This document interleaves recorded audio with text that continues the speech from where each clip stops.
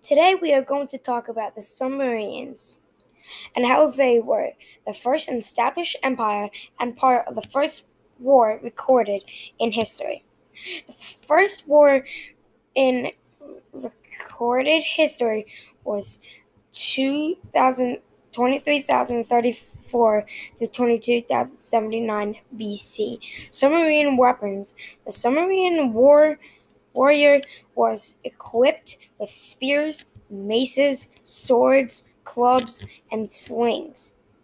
Sargon and Akkad was a great military leader and used both infantry and chariots.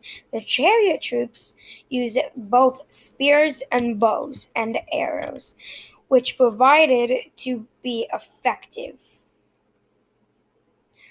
Why Sumerians fell?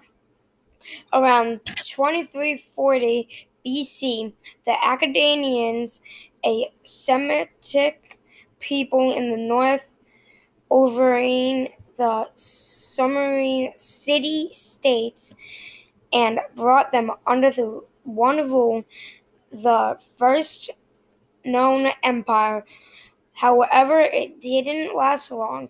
The Akkadian Empire was destroyed by raids from neighbor hill peoples by 21,000 BC.